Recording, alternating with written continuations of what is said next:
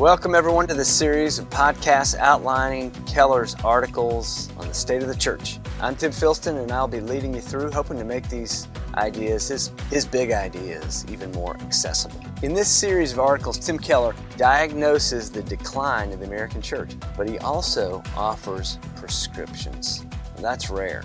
Many authors name problems, they wring their hands and point to some distant tree on the hill where we all should go. But not many give real directions about how to get there. Often when I'm reading and an author makes some assertion about the way things ought to be, I write in the margin, yes, but how? YBH, yes, but how? Keller has done his thinking within the context of community building, within the church, not just in the ivory tower. That means he does not just offer paper solutions. But getting to the solution first requires that we understand the problem in context. And this is going to be a challenge, okay? So there are three different lenses we're going to be looking through to understand the problem in context. Historical context, theological context, and cultural context. These are the three influences that lead us to our current state. So in these podcasts, I'm going to outline each of these four articles one at a time, and through each one, I'm going to give you the outline of his train of thought and keep reminding you of it because he covers a lot of ground. So my goal is to give you a leg up in reading the articles with a simple, short summary of each one. Let's get started. In this first article, Keller focuses on the history that brought us to this cultural moment of division and decline. You can feel that, can't you? I mean, everybody knows we're pretty crossed up. And boy, it's the topic of conversation constantly, what? Our division. And everything is sort of read through that lens of division. But he focuses on the history that brought us here. His focus is on the mainline church because they had quite a steep incline and decline with very little recline between them. Their ascent looks like a hockey stick during the first half of the 20th century, like a hockey stick, straight up. And then they leap off the high dive during the latter half.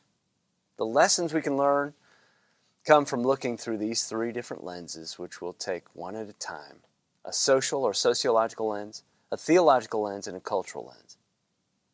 So he's shaping important categories. You see, those are the categories: sociological, theological, cultural, for thinking through why the mainline church declined so rapidly. By categories, I mean, again, different lenses that clarify the church and the country's history. A sociological lens helps us see the common assumptions that shape priorities. A theological lens focuses on doctrinal changes that shifted the church's priorities. And finally, a cultural lens sharpens our eyes to see the trends that pressure the church's priorities. All about the church's priorities. So Keller appeals to key thinkers in each of these areas. So by the end here, I think you'll see from these three angles, these three lenses, why the mainline church, which dominates the church after World War II, why it lost millions of members since then.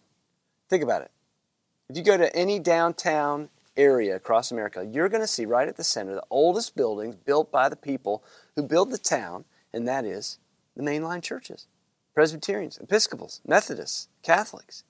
So let's look at these three lenses one at a time that show us the symptoms of a church in decline and also the underlying condition. First, the sociological lens. It was evident in the late 1960s that the mainline church was in decline. Dean Kelly's book, Why Conservative Churches Are Growing, conservative churches he's talking about, why they're growing, that confronted the central issue. Mainline churches had disconnected from their main thing. Here's what happened. In an effort to remain intellectually credible during a secular movement, mainline leaders assumed they needed to abandon their doctrine that tied the church to the supernatural, to the transcendent. They wanted the social conscience part of loving one's neighbor, but they disconnected from the spiritual transcendent basis for doing so. In an effort to keep the church relevant, they let go of what motivated the very social justice efforts they adopted. It ended up skewing them left, aligning with left-wing politics. Again, thinking that's where the culture was headed, so they kind of ran around to the front. It's kind of like, you see a big group of people and like a flock of birds, they shift in one direction, and this is what mainline church leaders did. They sort of said, hey, they're going that way, so I'm going to run around to the front. And Kelly's book was a bombshell, though. It blew up that assumption, showing how conservative churches were on the rise. But under these social pressures are more foundational beliefs. So let's take a shift here. We're going to move to the theological lens that shows what happens. J. Gresham Machen was at Princeton in 1923 when he wrote a scathing critique of mainline churches. He documented how the worldview of seminaries like his, Princeton, and churches was shifting to naturalism. It's hard to believe that. I mean, here we're talking about the church that's looking at the revelation of God, but now they're abandoning all of that for naturalism, that everything has a natural cause, that only the measurable is real. Machen shows how this shift resulted in the loss of everything that distinguished Christianity as Christianity. So rather than just a general religious moralism, these foundational truths, these doctrines, these revelation of God through Scripture, distinguished Christianity. They abandoned all that. Mainline leaders lost the basis of their morality, the object of their faith, and the foundation of a common authority that shaped morality. As a result, mainline churches lost their first love.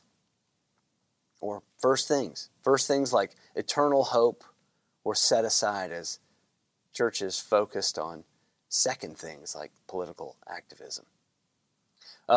Philosopher Charles Taylor from Canada, he calls this focus the immanent frame. Immanent frame, you know what immanent means. It's just the things that are right in front of us that you can see and feel and touch, measure. Kant, another philosopher, coined it this way. He said, we need to have religion within the bounds of reason. In other words, the church let go of transcendence and focused on immanence. They lost an eternal framework around their approach to current events. So that's what happened there. That's the theological lens and the shift that took place. Third is the cultural lens. Let's look at both academics and pop culture. Okay, so the cultural pressures on the church from both the ivory tower and Main Street retail pressures. Quoting George Marsden's book, The Twilight of the American Enlightenment, that's written by George Marsden, Tim Keller explains how churches and spirituality turned inward. This is the big deal. An inward turn for identity. You can sort of hear Whitney Houston, the greatest love of all is happening to me, love of self, inward, rather than being defined by relationships and roles and shared values. Personal autonomy became the driving force of American mainline spirituality. We entered an age of individualism. Now, see, it was Freud who steered people away from accountability, away from a common moral code. The authentic self, in his view, was self-determined, a bootstraps view. This inward journey, the therapeutic self, made denial and optimism the central tenets of the faith. I mean, of course they wouldn't say that, but that's what they defaulted to. Denial and optimism. Since then, universities have been trying to reconstruct some kind of common public basis for morality, for a shared moral code. And, we've sort of enjoyed a couple of generations of Judeo-Christian momentum, but that's going away. Because they had blown up the foundation on which any mutual agreement could, continue to to give us some common ground for a common project. What had shaped the church over centuries was lost. They had no sense of what might replace it at the academic level or in popular culture. The result of this moral relativism is the fragmentation we see today. But don't mistake relativism for pluralism. I hope I'm not losing you here. You got to bear down with me here on this just a second. Relativism and pluralism are different, two different things. Pluralism is really a worthy goal for a democracy. Think of it as a level playing field where everyone has just the idea of where everyone has a seat at the table. That's pluralism. But instead what we have is a toxic relativism. Just everybody crossed up with different bases for their thinking. But there's a bias. See, relativism is a problem because there's a bias against faith-based views. Everyone believes something. Everyone believes something. But if your beliefs are grounded in God today, then the public trend has been to keep those kinds of beliefs private. Other beliefs can enter the public square as long as they don't invoke God. Even so, I mean, those are assumptions, those are beliefs. But we have an illiberal view of faith-based beliefs. All values are based upon some assumptions. And those assumptions, can't be measured, whether they're faith-based or secular or atheist. So here's what we need to do. The church, this is what Keller's saying, the church needs to help champion a respect for everyone's views rather than the illiberal bias that's currently working against faith. A level playing field. So let's finish up this first round. When the mainline churches yielded orthodox theology, they also lost their basis, their authority, the foundation that gave them a unique influence in public life. They lost the transcendence, the design behind human life, that orders human life. They lost their appeal to an authority outside the human institution. In an effort to be relevant in culture, they took a back seat to politics. Religious liberty, secured in America's founding documents, lost a key advocate, the mainline church. Then, mainline church had given up its unique voice, tying human community to a proven authority, with a track record in history for reformation for the common good, namely, a high view of Scripture. So, in the next article, we'll see where the evangelical movement tried to step in to this void to provide more substantive faith at the core of America's conscience. We'll see the clarifying successes and we'll see the stunting excesses as we consider how to be the church in a pluralist society. I'm Tim Philston. Thanks for listening.